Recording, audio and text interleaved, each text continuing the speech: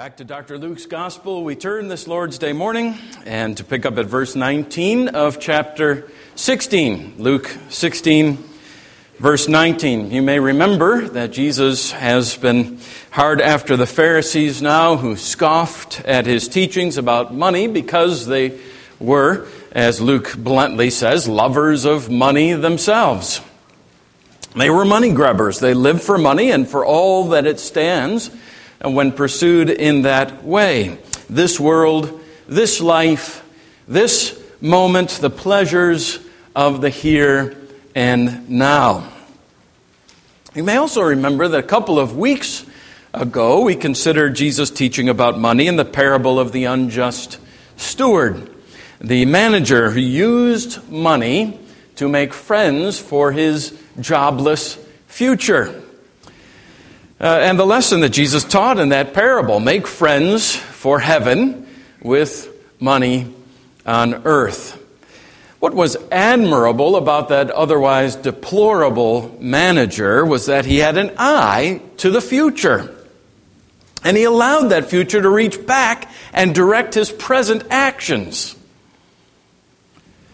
Now with another parable, only an even more bracing, even in some senses terrifying one, Jesus drives the lesson home. May we have ears to hear, toward which end let's pray. Father, as we open your word, we're reminded that there are things in it that ought to cause us to tremble.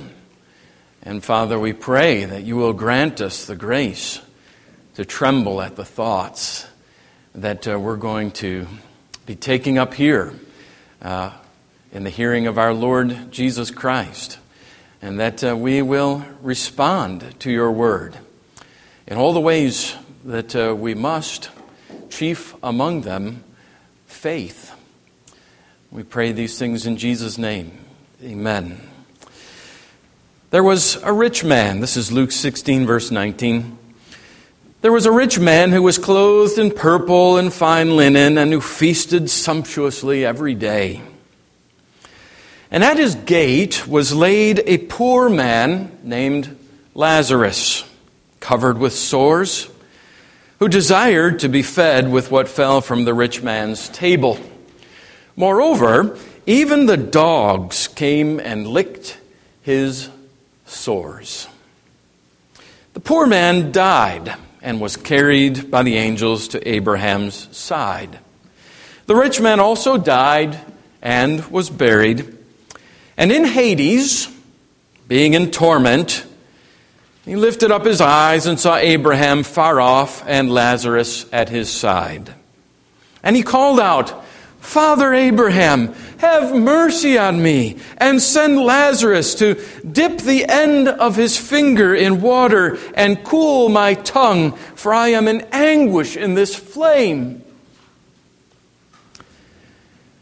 But Abraham said, "Child, remember that you in your lifetime received your good things, and Lazarus in like manner received bad things. But now he is comforted here, and you are in anguish. And besides all this, between us and you, a great chasm has been fixed, in order that those who would pass from here to you may not be able, and none may cross from there to us." And he said, "Then I beg you, Father, to send him to my father's house, for I have 5 brothers, so that he may warn them, lest they also come into this place of torment." But Abraham said, "They have Moses and the prophets. Let them hear them." And he said, "No, Father Abraham, but if someone goes to them from the dead, they will repent." He said to him, "If they do not hear Moses and the prophets, neither will they be convinced if someone should rise from the dead."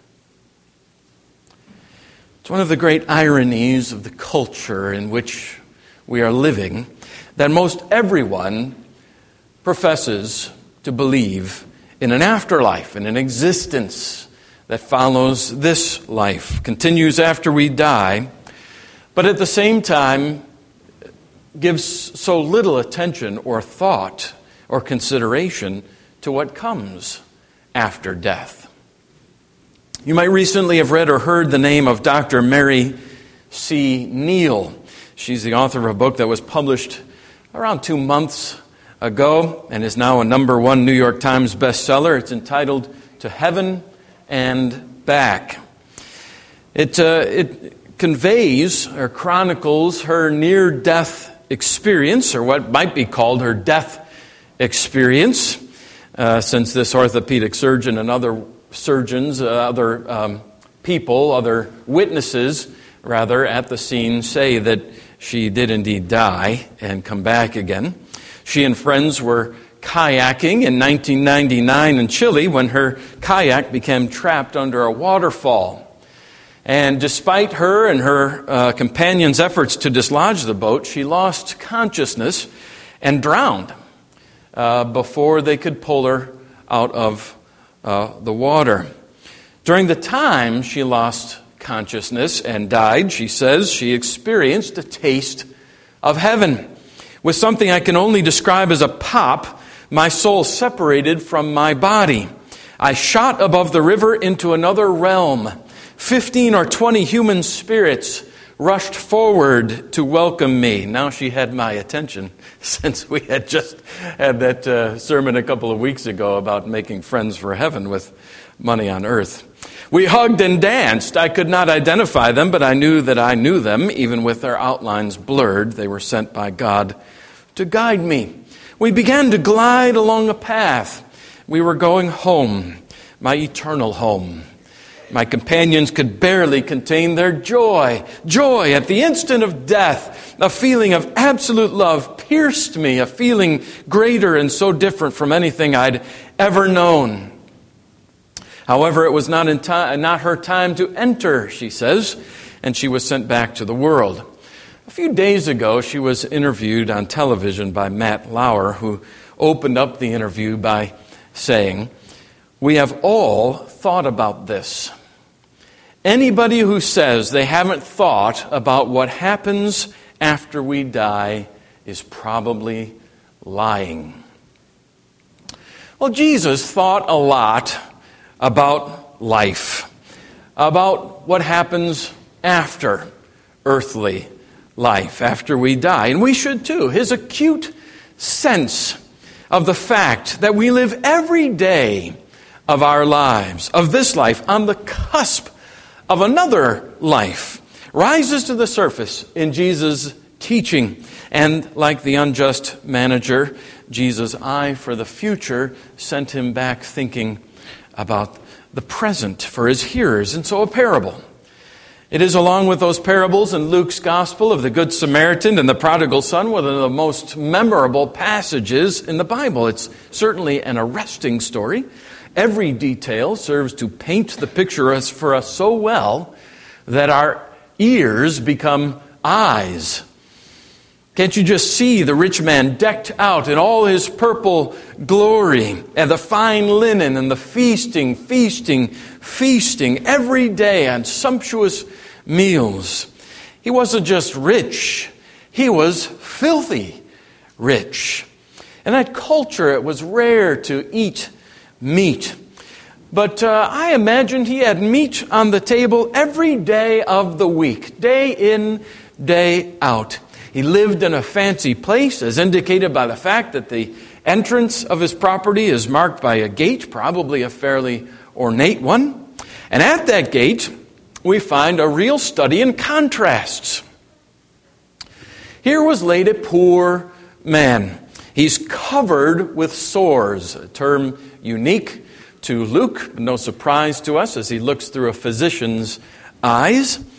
Open ulcers cover this man's body, and the filthy street dogs love to come and lick those ulcers. His name is Lazarus, which means God has helped. God would have been his only help, of course, because there sure wasn't anyone else helping Lazarus. Not even this rich man who must have walked past Lazarus regularly on his way in and out from his property, and that with total disregard. Jesus said Lazarus desired the scraps from the rich man's table, which is probably exactly why someone has laid him here at this particular gate. Interestingly, Jesus does not say that he actually got those crumbs. At any rate, two men, two very different men, two very different lives. One of them overflowing with riches, not unlike the way we are rich in America today. Healthy, well-fed, well-dressed. The other poor, sick, hungry, in tatters that allow the dogs indiscriminately to lick at his open sores. In terms of this life, one was miserable, the other happy. One wretched, the other satisfied. Even at the point of their deaths, these differences continue. When the poor man died,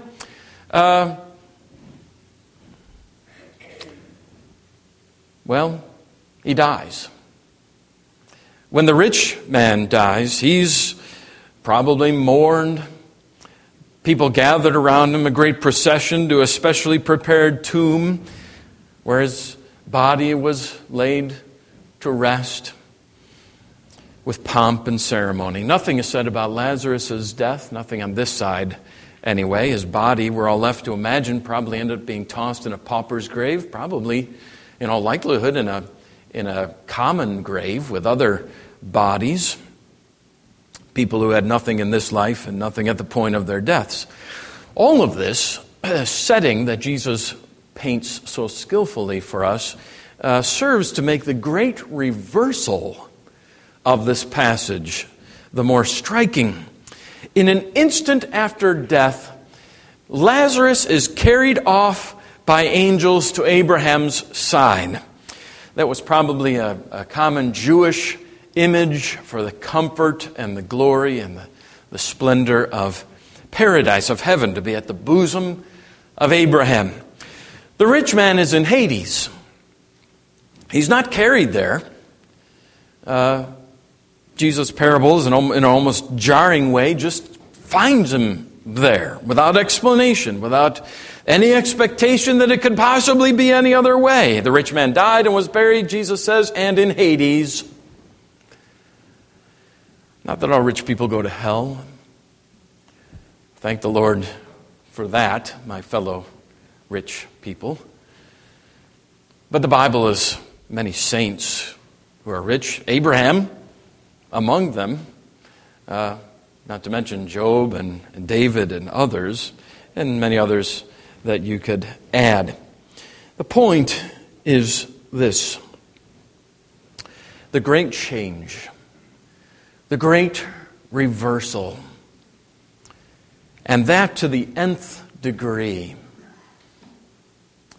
From helpless, hungry, sick, cold, and bleeding with filthy wild dogs for companions, Lazarus is comforted, happy, blessed in the splendor of heaven in the company of Abraham. And from the rich, well-fed, well-dressed, well-thought of, sated and satiated situation, the rich man is tormented, frustrated, cursed, thirsty in the flames of hell, and separated from the covenant patriarch who will not provide him, cannot provide him a single drop of water from Lazarus' finger. And both of them in those respective states forever. Two men, two different lives, two ultimate and everlasting destinations. And all of that, there's some important lessons for us. Consider 4 of them with me. First, if you live for the things of earth, you will get nothing from heaven. If you live for the things of earth, you will get nothing from heaven. In life, the rich man lived for the things of earth. He loved his fine clothes. He indulged in all the sumptuous food he could, all that his palate and his stomach could take. In some, he laid up his treasures, and he enjoyed his treasures on earth. Or to put it in Jesus' terms from the last parable we read, he did not make friends for heaven. All his friends were on earth and earthly things. He left Lazarus on his own doorstep to die of starvation while his stomach was full and the scraps went to the dogs. This was his choice. He was free to make that choice, and so he did. So in hell, where he groaned for but a single drop of water to ease the pains of that place, there was nothing for him from heaven. Not even a drop. Abraham answers, verse 25, "Child, remember that you in your lifetime received your good things. Now you're in anguish." It's foreign to our way of thinking, really.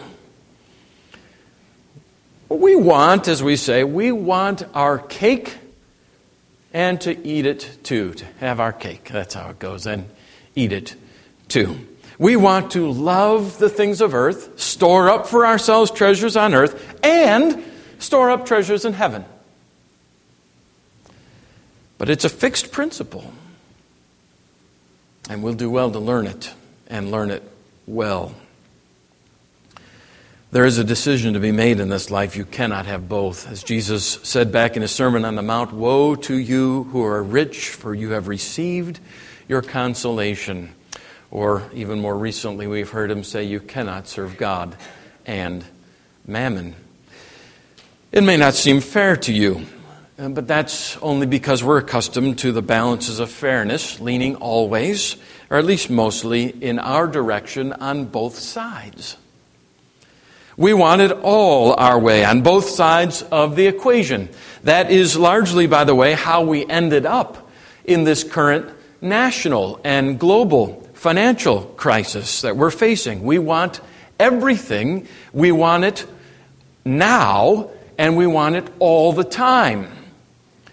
Life doesn't work that way. Not in the financial world, not in the market, and certainly not in God's economy of things. And whatever else the people of hell may say, they'll never be able justly to complain that they were treated unjustly. Whether we can wrap our minds around eternal, everlasting damnation or not, God is and remains and always will be perfectly just. Notice that the rich man does not protest that what he has and what he is suffering is unjust, no matter how long he may remain there, just that it is unbearable. Which leads to the second point, and that is that hell and heaven are separated by a great and fixed chasm.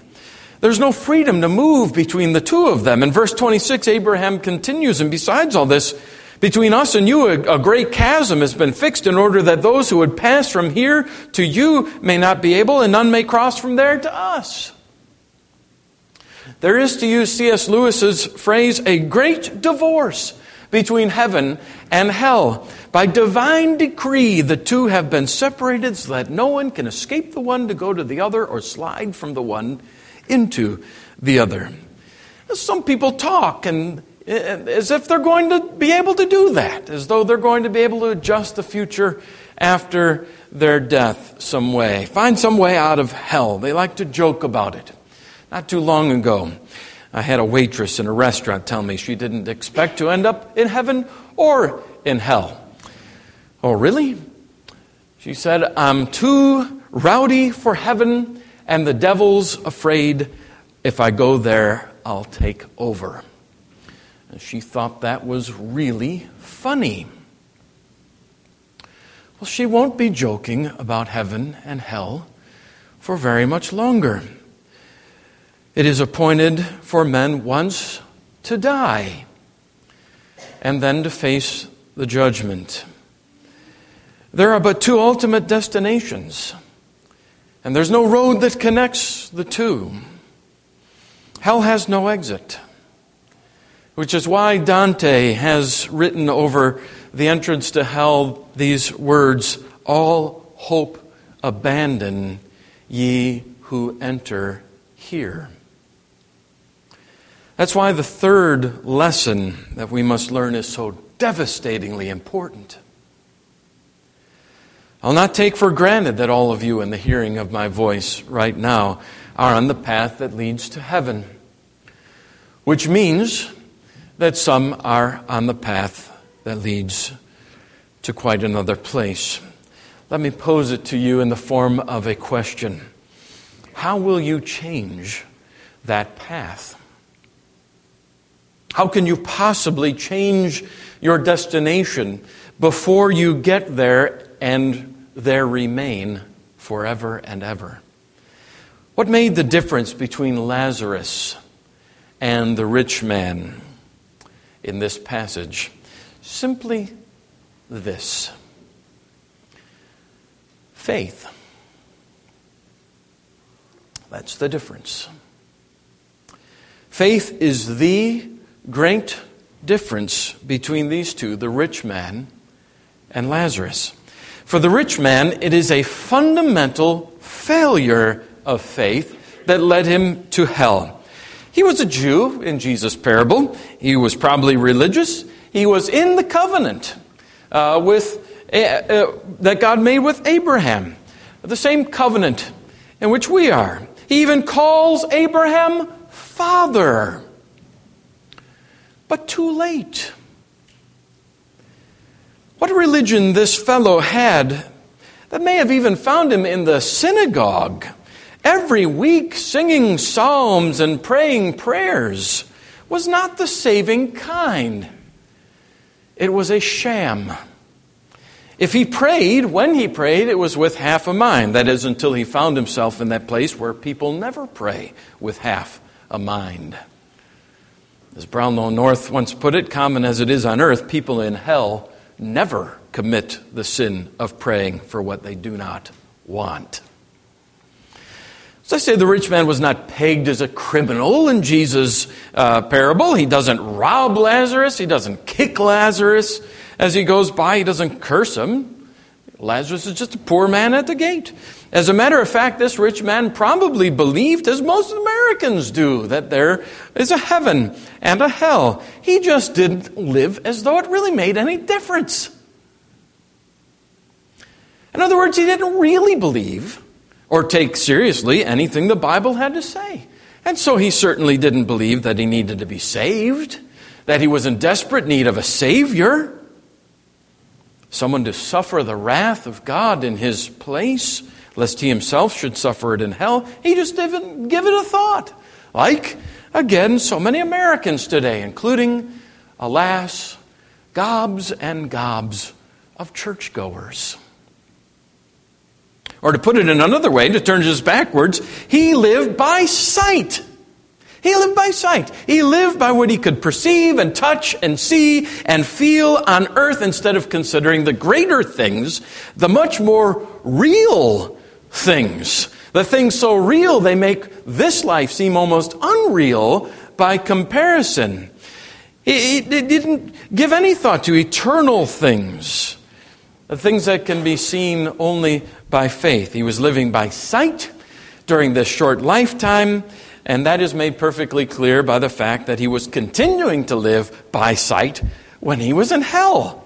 Remember his request to Lazarus, or rather his request to Abraham that Lazarus be sent to his brothers.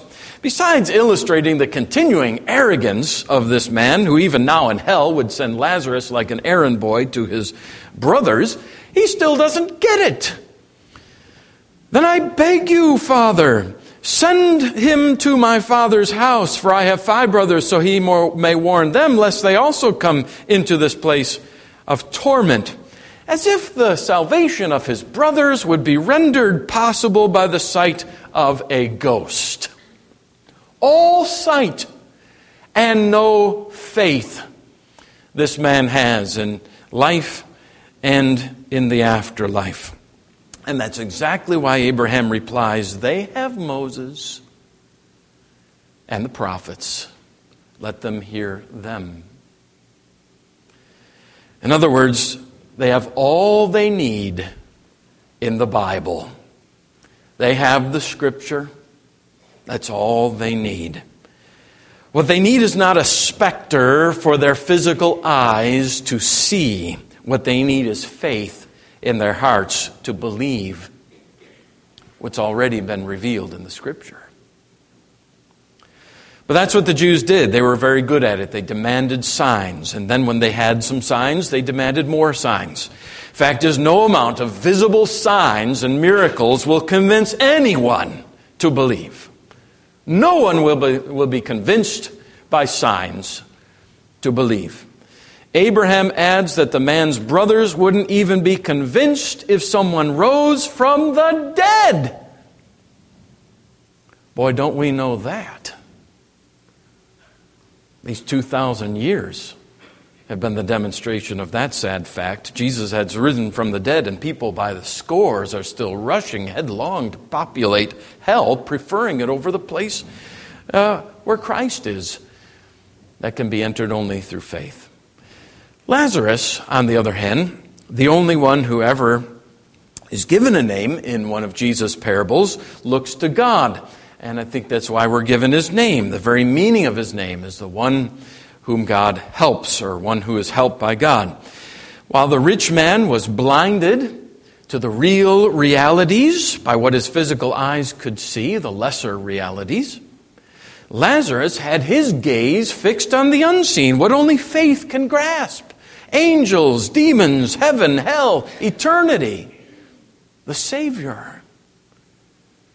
All the things that were found not on the rich man's table, but in God's holy word, Lazarus apprehended by faith. And that's what makes the great difference between one person and another on the earth, between you and the person next to you in the line at Walmart. The great difference. One has faith, another has not. And that difference, though it may not appear so boldly in this life, will be made perfectly clear to our view in the life to come. And all the difference will be made for all eternity, the rest of eternity. Which brings me to the fourth and final point. I began by pointing out to you that if you live for the things of earth, you will get nothing from heaven. But if you live not for this earth, you will have everything in heaven. Or let me put it another way. If you live by faith, fixing your eyes on Jesus, heaven will make up for all of the losses, all of the pains, anything you suffered on earth. Heaven will more than make up for those.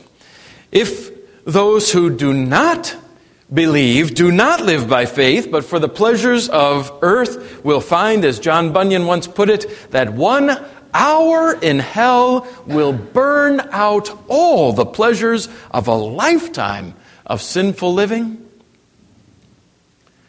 Well, then you who believe will find that 10 minutes in heaven will make a beggar forever forget the tears of this life.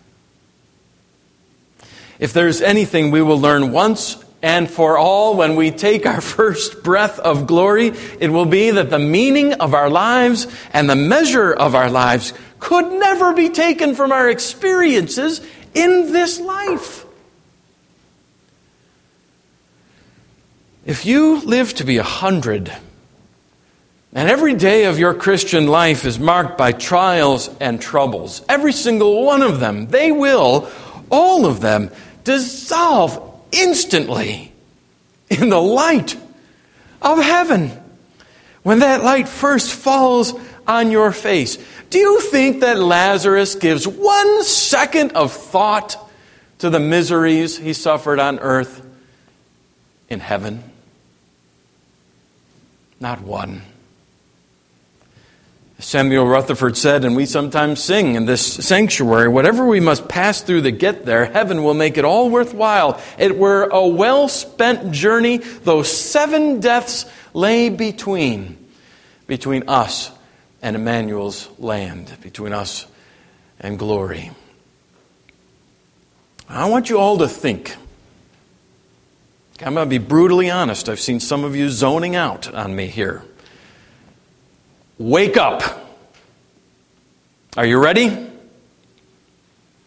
Think very carefully of what the everlasting future holds for you.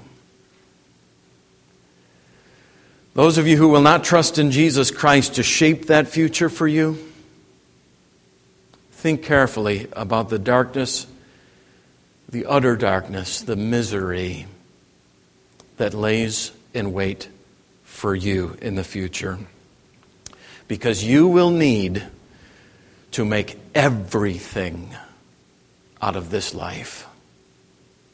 You're going to have to find all your joy in 70, 80, 90 years, 100, whatever you got. Now's your chance. But you who in the hearing of my voice are resting on Christ by faith, you think very carefully now about the glory that waits, the splendor of heaven.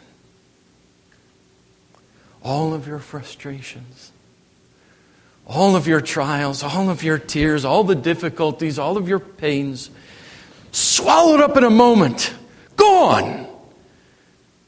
When you lay your eyes on what God has in store for you and is preparing for you right now, when you see it all, you won't be able to contain yourself. You'll say, I knew that word happiness, but I didn't know what it meant. And I didn't know I had the capacity for this much happiness and joy. If you've been raised with Christ, seek the things that are above, where Christ is seated at the right hand of God. Set your minds on things above, not on things on earth, for you have died. Your life is hidden now with Christ in God. When Christ, who is your life, appears, then you will also appear with Him in glory. Thus saith the Lord. Amen.